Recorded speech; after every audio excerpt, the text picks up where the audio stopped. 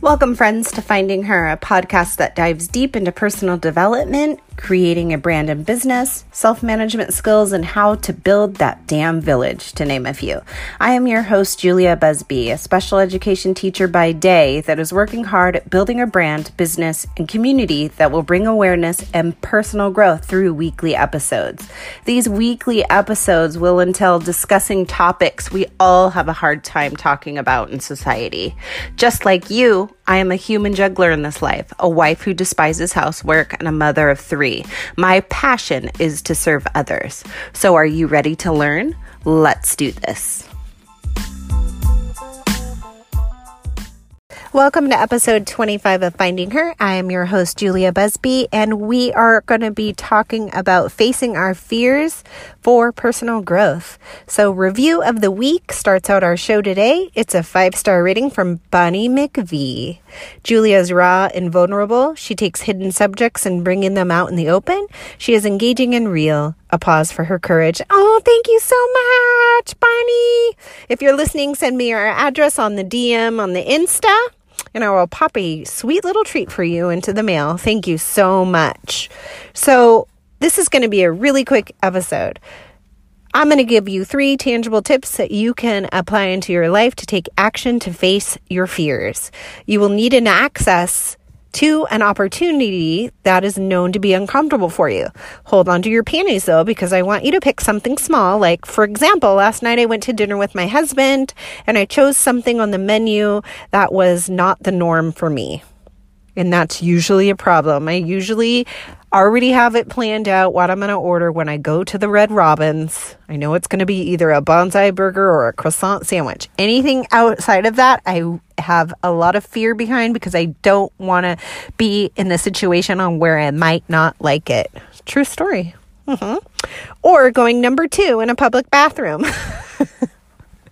These are 2 of my zillion situations that my fear monster decides to show up. So let's do a little bit of a background here. First, I want to define self-sabotage for you all. What it is it's a manifestation when you lack a belief in yourself. So self-sabotaging behaviors can be turning to food, substance abuse, procrastination, and negative self-talk. So we're talking about low self-esteem, low confidence, low belief system in yourself. So you need to create new habits surrounding building a positive mindset and or improving your mental health in the areas of confidence and self-esteem. So how do we do that, Buzz? This is how we're going to do it. This is how we do it. Montel Williams, I think. No, Montel Jordan. Sorry, you know what I'm talking about. All right, so 3 tips to face your fears. Remember, when we get uncomfortable, that is a trigger to our bodies telling us we are working in an area within our lives that we need to grow in. So feelings of being uncomfortable equal growth. Again, feelings of being uncomfortable equal growth. So number 1, I need you to get a pen. Write it down. Identify your self-sabotaging behaviors. And this is really important because self-awareness is key to combating this fear and growing in the areas of self-esteem and believing in yourself. So my list would be just a few of the zillion. Procrastination on deadlines because I am feeling overwhelmed. Making a choice and not following through. So I'm very hot and cold, black and white. There's no in between. It's either one or the other for me. Negative self-talk when I feel inadequate. And finally, this one's a really tough one. Relationship with food. Not eating very much when I feel overtaxed and stressed and unable to communicate that. So I have this mindset and this fear that I'm not adequate enough because I can't do it all. So I self-sabotage myself by suffering in silence. That one's pretty deep, right?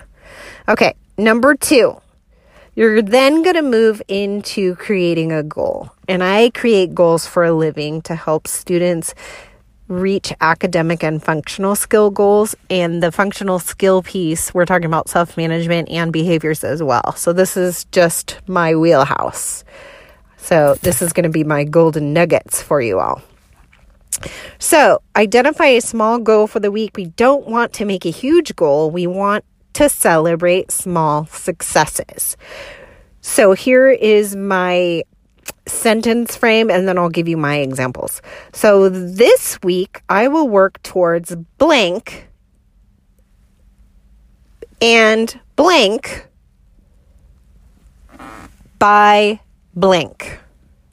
This week, I will work towards making a choice and following through with original selection, even if I am not sure I will like it next time we eat out.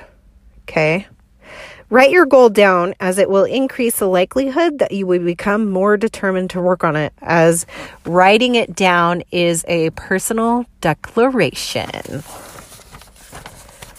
And my final tip is identify the worst case scenario for not facing your fears. This will provide you with clarity and understanding of how your fear of changes is impacting you, okay? So basically, your fear monster is showing up and blocking you from making that choice to persevere and choose yourself, knowing that you're going to move forward and grow skills from being brave and being confident and telling your fear monster to go to hell. Give him the boot.